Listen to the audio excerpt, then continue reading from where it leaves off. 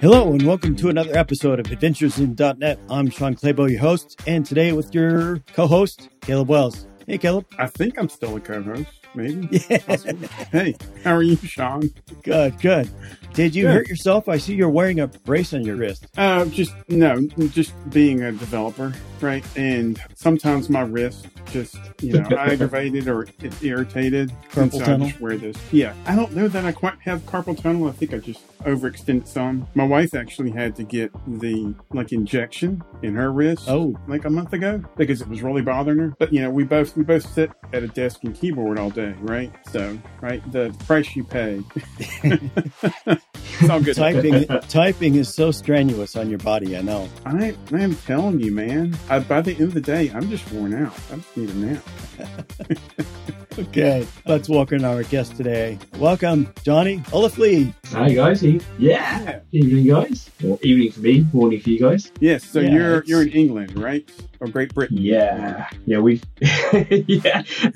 Great England, Great Britain. Yeah. Different things. But in both of them at the moment. Yes. Cool. Hey folks, this is Charles Maxwood. I've been talking to a whole bunch of people that want to update their resume and find a better job. And I figure, well, why not just share my resume? So if you go to topenddevs.com/resume, you enter your name and email address, then you'll get a copy of the resume that I use, that I've used through freelancing, through most of my career, as I've kind of refined it and tweaked it to get me the jobs that I want. Like I said, topenddevs.com/resume will get you that. And you can just kind of use the formatting. It comes in Word and Pages formats, and you can just fill it in from there. So, Johnny, why don't you get us started? Why don't you tell us a little bit about yourself, how you got into development, how you got into .NET, what kind of things you work on? Yeah, sure. So I started getting into development back at school. So when I was about 16, obviously we have different things here. So I think that's high school. Yep. Right. Yep. Yeah. And started doing computer science and computing at school. Started learning VB6. Really enjoyed it. Went on to do computer science at university, and then ended up being a developer full time. So about 15 years ago. Started off with Java. Thought it was great. Didn't understand why people did .NET. Then started dabbling a little bit of .NET at work. Understood why people did .NET. Didn't understand why people stuck with Java. I'm right there with you. I had the same experience. Yeah, especially those early days of Java. That just really struggled with all the virtual machine things that you had to have installed to get things working there. Yeah. Beans and I reminiscent of Node. Yeah. I get flashbacks now with anything to do with Node and kind of Node virtual machines. I'm like, no, what's going on? But I then switched to .NET about 10 years ago. So full time. And stuck with it ever since. So, yeah. Cool. Okay. What kind of things do you typically build in .NET? So more recently, mostly APIs and sort of microservices or backend services, like pure backend dev for the last 5 years or so. Before that, I was a bit more full stack. I never really enjoyed doing front end. And so I took a backend job and was like, this feels much more natural until Blazor came along. Yeah, and I can get back to the front end. Well, as front end people, we're a little weird. I'll openly admit that. Yeah, I think a lot of people that started out early in the .NET days were full stack developers. Mm-hmm. There really wasn't too much, people that could specialize in front end and back end and things like that. So you kind of had to know everything. Yeah, especially those early ASP.NET days, or classic ASP days especially as well, with actually minimal JavaScript and mostly still just writing C# code inside HTML. And now we've gone full circle to Blazor. It's a beautiful thing. But it is. I love Blazor. I was listening to your episodes with Chris Sainty. And I was just I actually ended up going to buy his book. Because I was I need to find all the things I don't know about Blazor that he's clearly spent a lot of time writing. It's a really good book. Yeah, I have it myself and have used it to spend up some of my lunch and learns at work. So it's good stuff. Nice. Yeah. So I think today we're going to talk about minimal APIs and BFFs. And I'm assuming this is not your best friend forever BFF, right? No, but there are a few BFFs when talking about BFFs. There you go. Mostly .NET minimal APIs and Darker are BFFs. So BFFs or backend. Start us with what BFF is, or I've also referred to it as Beefy, BEFE. Yeah. Yeah, so it seems to have a few different acronyms. So yeah, BFF, or backend for front end, is basically a little application that will sit in front of several APIs or in a single API, and gives you a sort of an interface for your front end to talk to it for several reasons. So you might have an old API that you're trying to retire, and you have a brand new API, and your BFF will mimic your old API, but actually be talking to your new API and do a sort of translation in between. But equally, you could have the BFF being a GraphQL API, and that GraphQL API is actually just talking to a bunch of REST APIs. And so you can sort of translate between different APIs. And I think something that when people start doing BFFs, they kind of go, oh, it's a back-end thing. Like, oh, the back-end developers need to build it. No, get your front-end devs to build them. They know what they want. Back-end APIs are there. The front-end devs know exactly what they want. They can build it for you, and they can build it in whatever technology they want. And then they've got full control over it. And it's for you as a back-end developer, it's just another client to your API. Is it kind of an adapter? So, yeah. If it's in like hexagonal architecture terms, it would be kind of an adapter.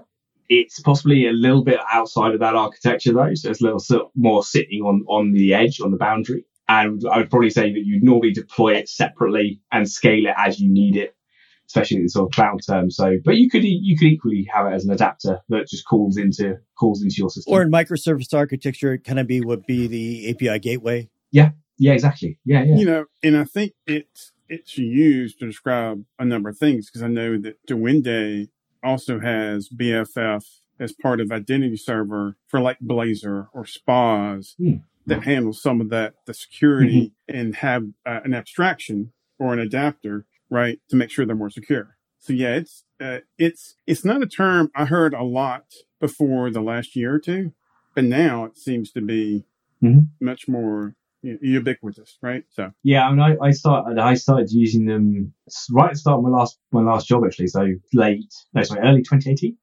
and they were already building some BFFs in Python, and that was an API transition style BFF. They had one service that had the old API, and they wanted to move the API to a new service, but updating their mobile clients especially was hard work. So obviously people actually need to physically go and update their app. So they could decommission the old API, they built a BFF in front of the new one, and then allowed those people to update their apps in time. And as we saw the traffic drop off going to the BFF, we can kind of go, right, now we can get rid of it. We never actually got to that point. We never got rid of it. It's still there. People don't update their apps. But so that was my first sort of usage of it.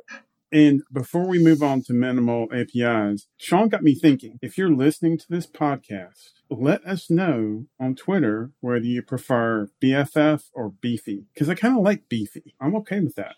Yeah. Anyway. I forgot about Beefy, actually. I remember now. It was in there when someone did like a lunch and learn on BFFs at work, and they kind of did like all the different acronyms, and Beefy was in there. And I completely forgot about Beefy. And it has all the right letters as well, right, which makes me happy. So is the reason to having a back end for front end, is it just when you're trying to switch from an old version of something to a new version? Or is there a reason to have that for a greenfield application? I think for greenfield, I think there's sort of limited usages for it. But it's something to just bear in mind. Like, it's always something you've got there. And it might be that actually a greenfield application needs to borrow from other applications. And you might not be, you might be starting off and kind of go, right, we've got one API out in our greenfield, but actually to make this kind of workable and usable, we need to borrow something from somewhere else as well. So let's spin up a BFF and chuck it in there until we actually expand out. Maybe supplementing data from like a third party that you're kind of like, we will do this ourselves eventually. But right now, let's actually just hand that off. And it's best practice to have your back end for front end pretty lightweight. It's just basically kind of a pass through to something behind it, right? Yeah, exactly. I mean, realistically, probably shouldn't have. I mean, other than a cache, which obviously would be pretty useful for performance, there shouldn't really be much data being stored in it. It should just be passing through requests. And sometimes it might have to, as Caleb said earlier about authentication and stuff, it might have to do like something along those lines, but certainly shouldn't be like a full blown like application with lots of data is being stored. It's going to be pretty lightweight. Okay. So then how does that fit into using minimal APIs? Minimal APIs are really new to .NET. So first, get us started with those that haven't been on the latest .NET versions to be able to take advantage of minimal APIs. What are those, and why are they better than controllers and other endpoints that we're used to? Yeah, cool. So minimal APIs are obviously new to .NET. They came out in .NET 6, but they've actually been around in other languages for quite a while. And I always kind of get poked fun at by my friends who do JavaScript because Node's had this for ages. And I was like, yeah, okay, cool. But we got it now, so we're now happy. And the same with Python. So you got Node.js is just standard routing, and in Python you've got Flask. And it's that kind of very lightweight. You have a single line that defines an endpoint and then a function that actually does something. And in .NET 6, this was brought in at the same time as the really lightweight program.cs templates, which have nothing. There's no braces anywhere. It's straight in. There's no public static void main args. It's just you're straight into the code. And so you can kind of go straight in. You just kind of go, you have to start host. So you do the .NET, well, from .NET Core onwards, wasn't it? It was the host builder. And you can just kind of do app.get and then your URI. And then it takes a function. And that function is your code. Minimal APIs in .NET, right? I haven't used them, but I've spun them up. And looking at it, I'm like, this is just weird. It's all just in program.cs. They're just one-liners. I'm like, how can you even use this, right? But of course, I'm coming from the old school way, right? So yeah, and that's really good segue into why do this rather than controllers. And for one thing is you don't have all the ceremony around controllers, kind of the root part of the control, control attributing annotating the controller, kind of go, this is the root, and then annotating HTTP GET, and this is the thing. You don't have any of that ceremony. You don't have any additional classes. You're just straight in, and it promotes the use of thin controllers over fat controllers. Your controllers should have no logic.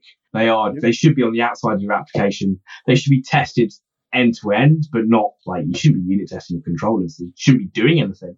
And so .NET minimal APIs is, as soon as that sort of program.cs is getting too big, your minimal API case is gone then. Start using controllers. You've gone past it. But if you can keep those one-liners of kind of get users, and then you just kind of go Lambda expression, query process, which we'll get onto in a bit, query, execute query, get users, and then there's one liner and it just returns that straight back out again into a resource. And you still got you can still inject things into it. So you still got all the dependency injection framework you've got there, but you've got no constructor. You've got no bulky methods. You've got no annotations. It's very clean and, as the name suggests, lightweight. So when you're doing a minimal API using backend for front end, like you said, if your program CS is getting too long, then it's really not minimal anymore. But what's your max, or where you're trying to do this adapter to your old stuff with a minimal set of APIs? When have you gone off the rails? Maybe isn't the right term, but it's no longer meeting those criteria from a production standpoint, right? You want to keep it simple. So I think that realistically there is actually no max. It's kind of actually how you then divide up what APIs are in each one. Okay. So let's say that you've got quite a wide API service that you need to cover with your BFF, or maybe actually certain subset of those APIs get used a lot more than others. So actually that might be a separate application that you can scale out horizontally, and the others kind of just sit there and maybe one container, two containers, whereas the other might scale out to several containers. So actually it's kind of maybe not that a BFF is not appropriate. It's just how much you're putting into each BFF. It becomes your criteria. Gotcha. Okay. And that's just down to knowing your application. Cool. So something you've used, and it seems like you use this a good bit, is called Darker. Can you tell us a little bit about it and its counterpart, Brighter? Darker and Brighter. There you go. That's of course. So that's it in Cooper's naming conventions there. So going back again to what Chris was saying about CQRS, and he was saying that I recently been looking at CQRS and Mediator. So Brighter and Darker are actually break that apart, and Brighter as the command side for CQRS and Darker as the query side of CQRS. Okay. And if anyone hasn't listened to those episodes, CQRS is command query responsibility segregation, and breaking apart the things that do things from the things that fetch things. And that's the split between Brighter and Darker. Brighter does things, and Darker fetches things. Brighter is also actually a lot bigger. Brighter is best described as like mediator plus N-Service bus or mass transit or any of the other like external bus style libraries. So it can be just used in process on its own, and that's absolutely fine. But it also can be used to send out to Azure, AWS, SNS, SQS, Kafka, Rabbit, all those as well. So actually doing sort of event-driven architectures as well. So it can be actually expanded. But Darker is very simple and is very much like mediator in that you say, I have a query and I want to execute that query and I want to get something back. And essentially it does that. It does it in a pipeline, so you can wrap the handling of that query with like extra logging or caching or anything else. And you basically build up a pipeline of things that execute as they go in and then they come back out again. So could you give us, without giving, you don't have to give away any trade secrets or any company stuff, but what's an example where you have done this for one of your projects? So basically all of our microservices normally had a set of APIs in front of them, and you obviously have like put, post, delete APIs, and they would all trigger commands with Brighter. And then Darker would be then used on all the get APIs. And then basically Darker, what got returned by Darker would be what we call query models. So they'd be technically different from our actual entities, whereas Brighter would be dealing with actually fetching our entities, updating them, saving them, deleting them, etc. And so it's literally that sort of CQRS style of just changing data, fetching data. Mm-hmm.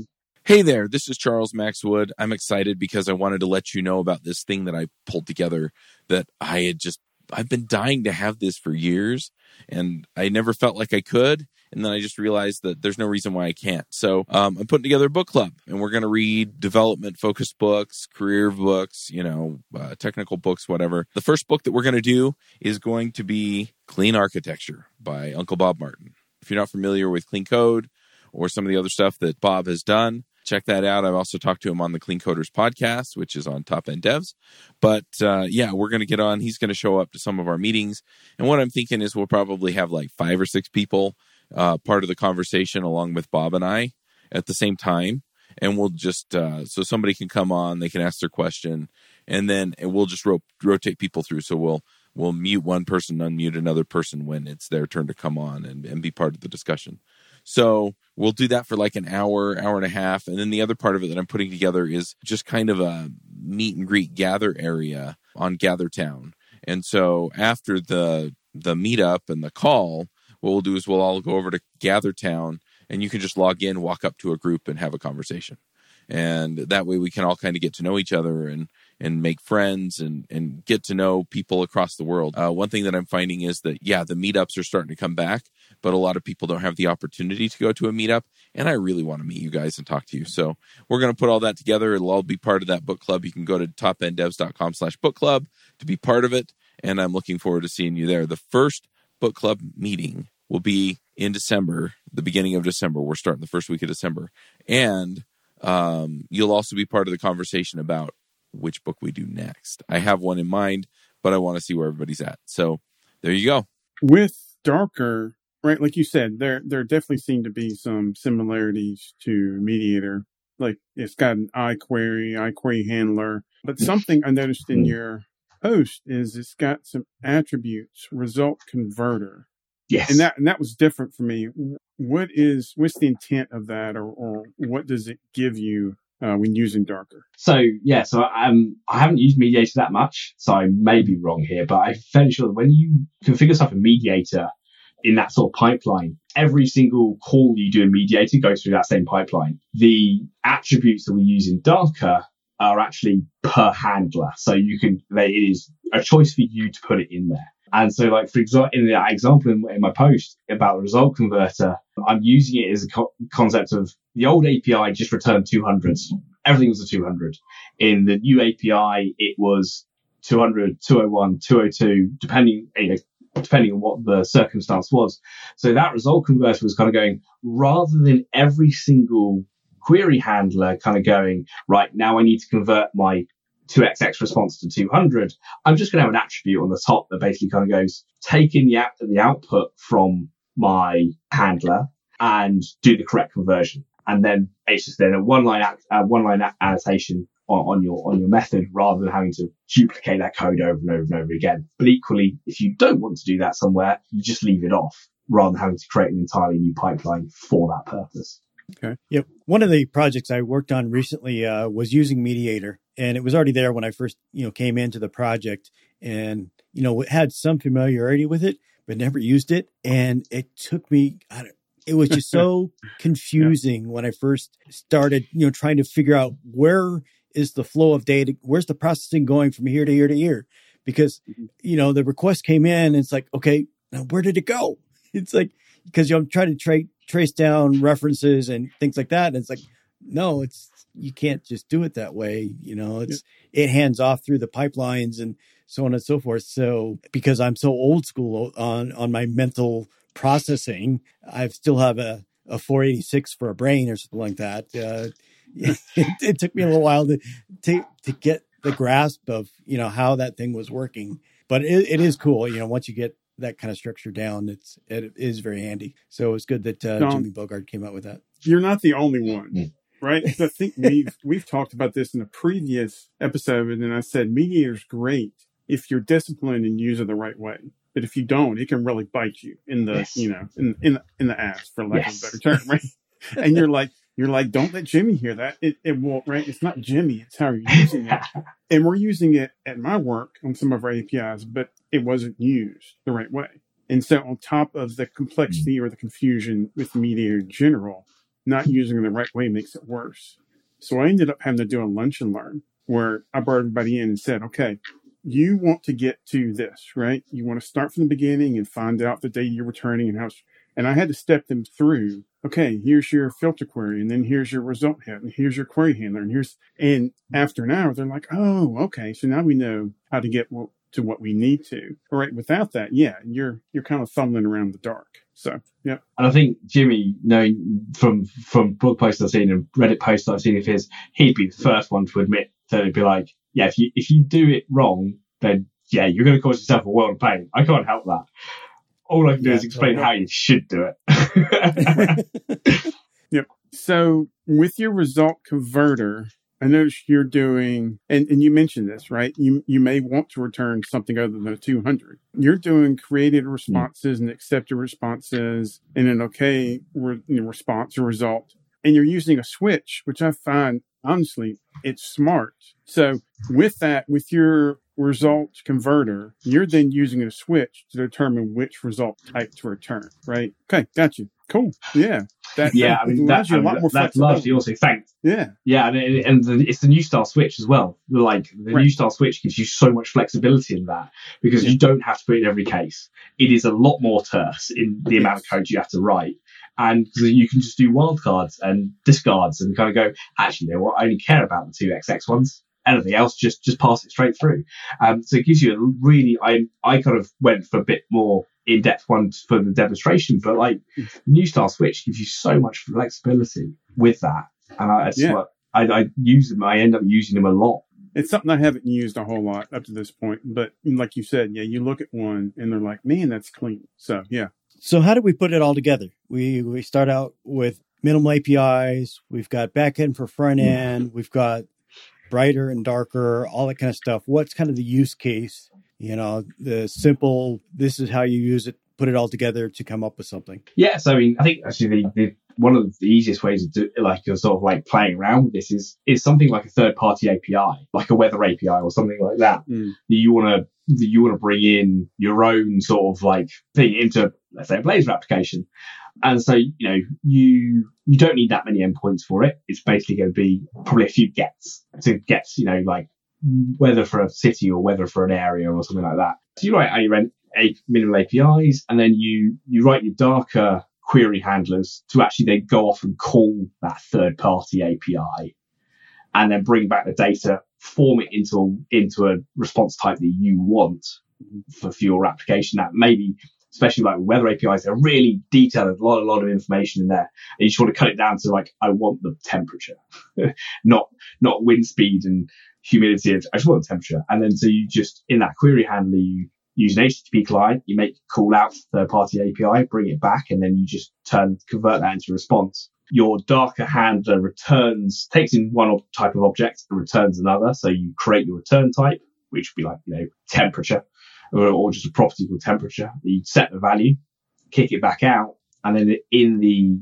minimal API, you just go return OK, and then the result of your query, and then you're done. And then let .NET handle the rest. Yeah, looking at your program.cs. So I read your article, right? And some of it made sense to me and some of it didn't, because I haven't really delved into this. But now looking at your old API, and I'm using quotes, right? Because you're using a new and old, because like you said, you're using open weather as kind of a test. But I get it now. You got the app.mapget, which is your minimal API. You're doing the route of weather. You're passing in information from the query, but then you also have a from services, which is, I'm assuming it's a dependency injection to inject your iQuery processor, which allows Darker to pick it up and then process it based on whether it's the old or the new, right? How it needs to handle it. Exactly. Very cool. Okay. Very cool. See, so that's the from service. Yeah, go ahead. The from services bit is the weird one. That's the one that normally catches people out with minimal APIs, because that is because you have no constructor, right? You have no way of injecting things per thing. So they provided a little a parameter attribute for you to actually inject things into each call. So it's not even every single one. You can change that. Could be a different one per minimal API. Very cool. Yeah. I can see how this would be really useful. Maybe not where I'm working, because we've got a lot of old stuff and very little new. But no, it's, I like it. Yeah. Very cool. It's a tool to have in the toolbox. Like you kind of go, oh, actually, like, especially Alter New is actually a really good one as well. It's like, if you've got an old monolith, and you want to break, and you've got to the point where you're going to go, right, actually, no, we need to break this up now. We've got, teams expanding, the number of features expanding. This is not working anymore. Let's break it up. Yeah. You can use that sort of BFF to kind of go, right, well, we'll put BFF out. And then as we move new APIs out to their services, the BFF is still there, and it'll either direct us back to the monolith or direct to our new services. And then once everything's sorted and the monolith has been broken apart completely, we can then remove the BFF and our new APIs will handle it. But until then, we don't really want to start routing stuff either like at the infrastructure level, which I've seen sort of like, especially if you're running on older stuff, you're running actually in IIS and having to do rewrite rules for like my new services, like this API goes to this new service, this API stays here, this one goes to this new service, and your rewrite rules go and grow and grow and grow. Having a single service where you can kind of go in and look at that and go, oh, that's right.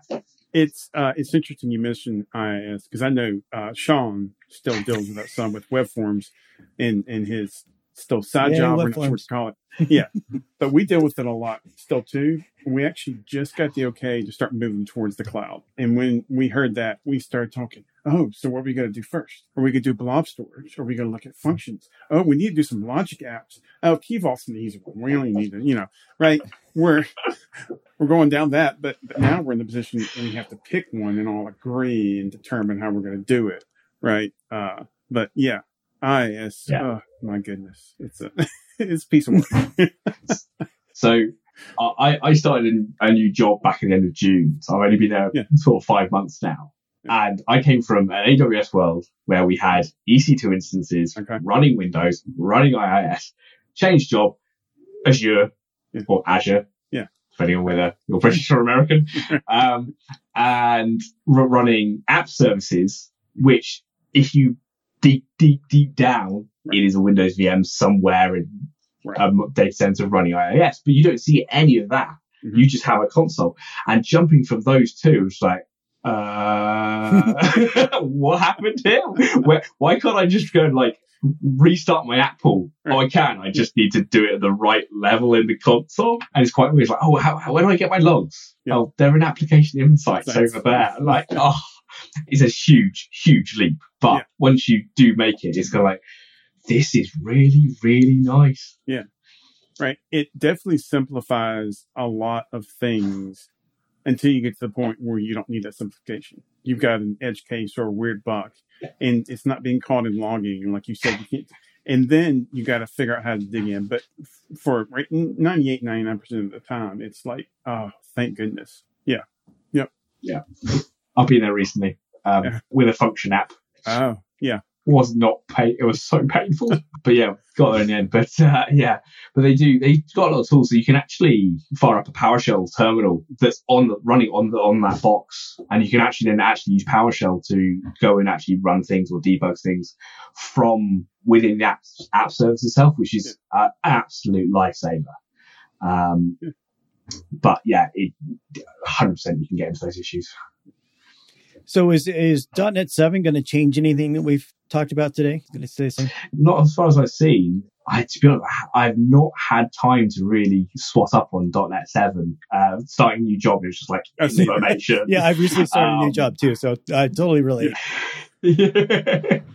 But obviously, being a non-LTS, non-long-term support version of .NET, I don't think they were going huge on the new feature branch, new features and stuff.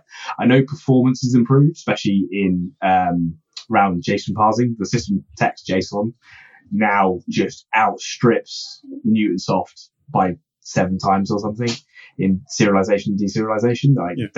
But yeah, not for minimal APIs. As far as I'm aware, they've not done anything groundbreaking. I think they're still waiting for people to kind of adopt it a bit more and actually give their feedback on it.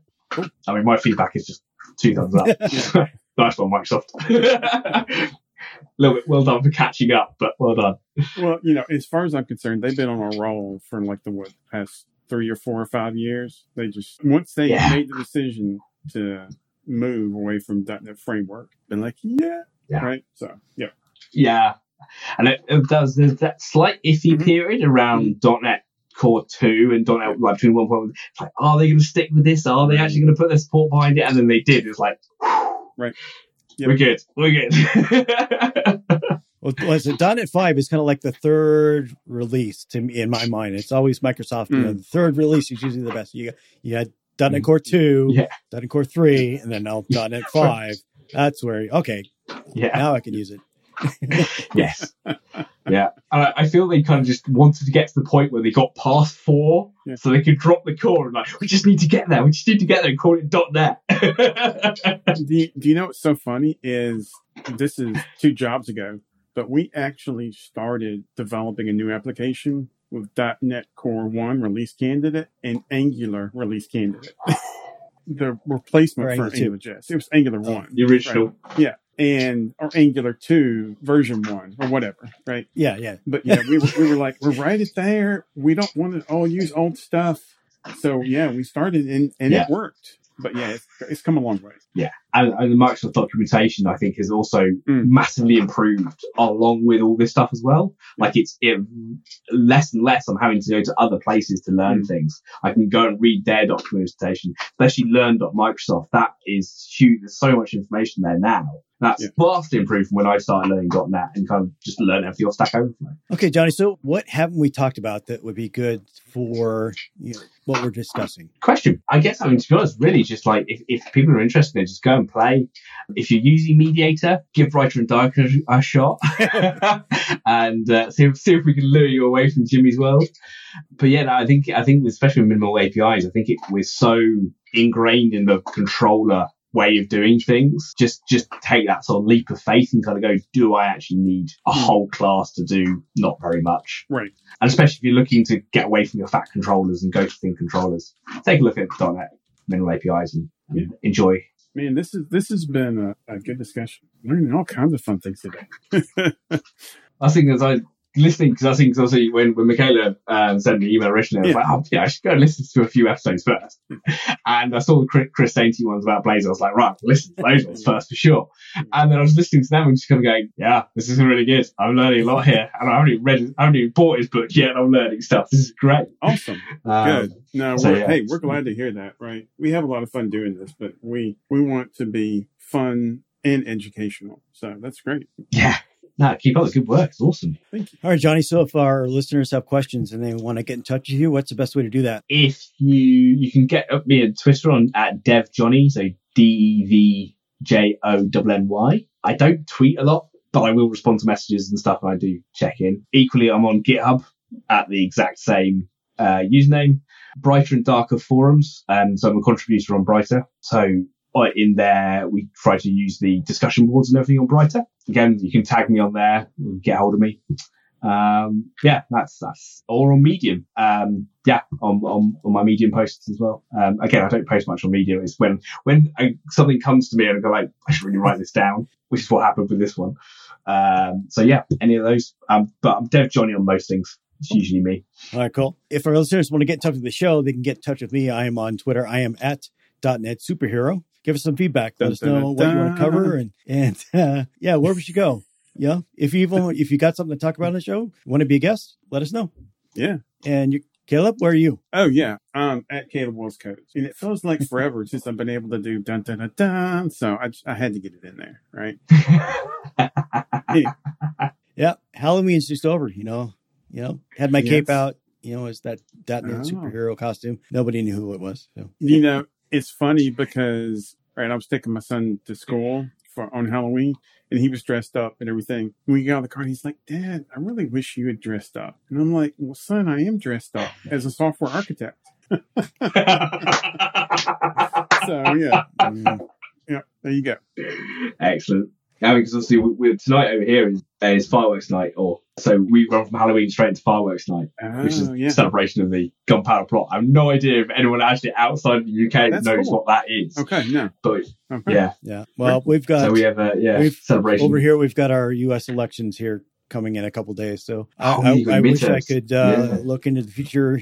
This show will come out after the elections are over. So I wish I could let everybody know how it went, but. I can't do that, but I do know that I'm going to win $1.6 billion tonight. So in the lottery, so Powerball. Sean, if that happens, can I get $1 million or two? Can you hook a brother up? Good deal. Okay, let's move into picks. Have you ever wished that you had a group of people that were just as passionate about writing code as you are? I know I did. I did that for most of my career. I'd go to the meetups. I'd try and create other opportunities. And it was just really hard, right? The meetups, I got some of that, but they were only like once or twice a month. And it was just really hard to find that group of people that I connected with and really wanted to, talk about code a lot, right? I mean, I love writing code. I think it's the best. And so I've decided to create this community and create it a worldwide community that we can all jump in and do it. So we're going to have 2 workshops every week. One of those or 2 of those every month are going to be Q&A calls, right? Where you can get on, you can ask me or me and another expert questions.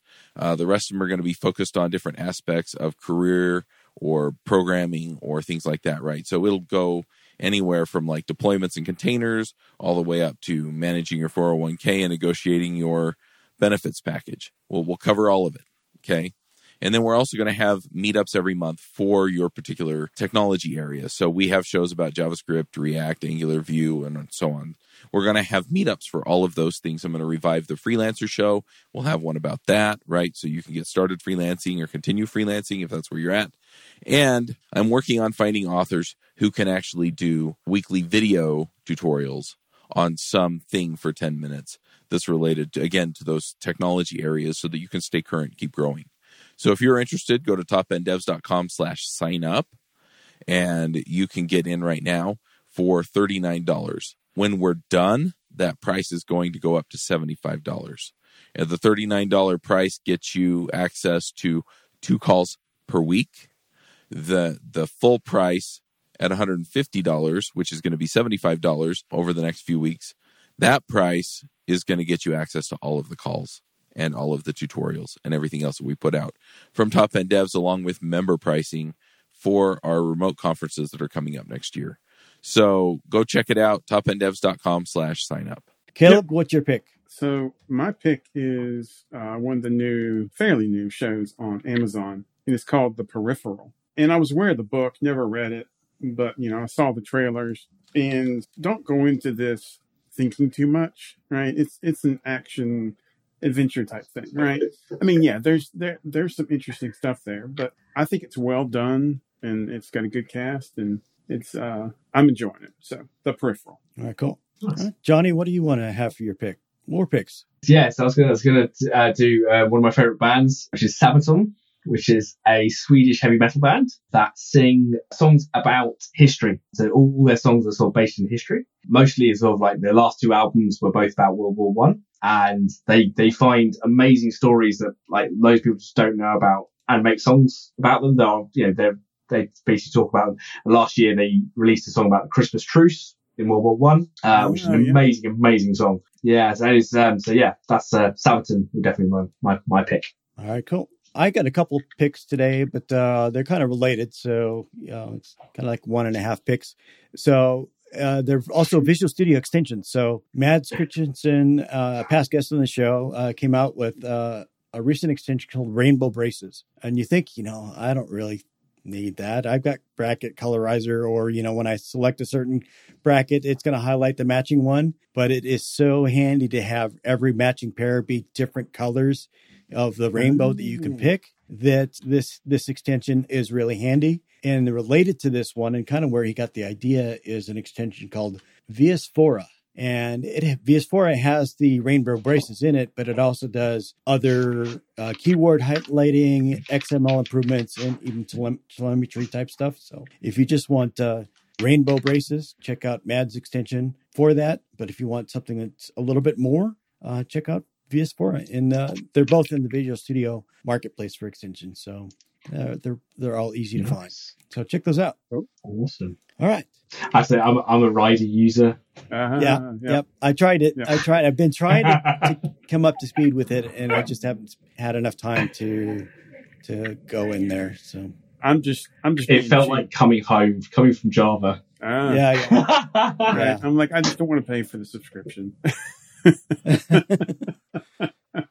I've had my subscription for so many years now. It goes a bit lower each year. It doesn't go up; it goes down. Because like the longer you have it, the cheaper it is. Right. Yeah. And I've had it so long now.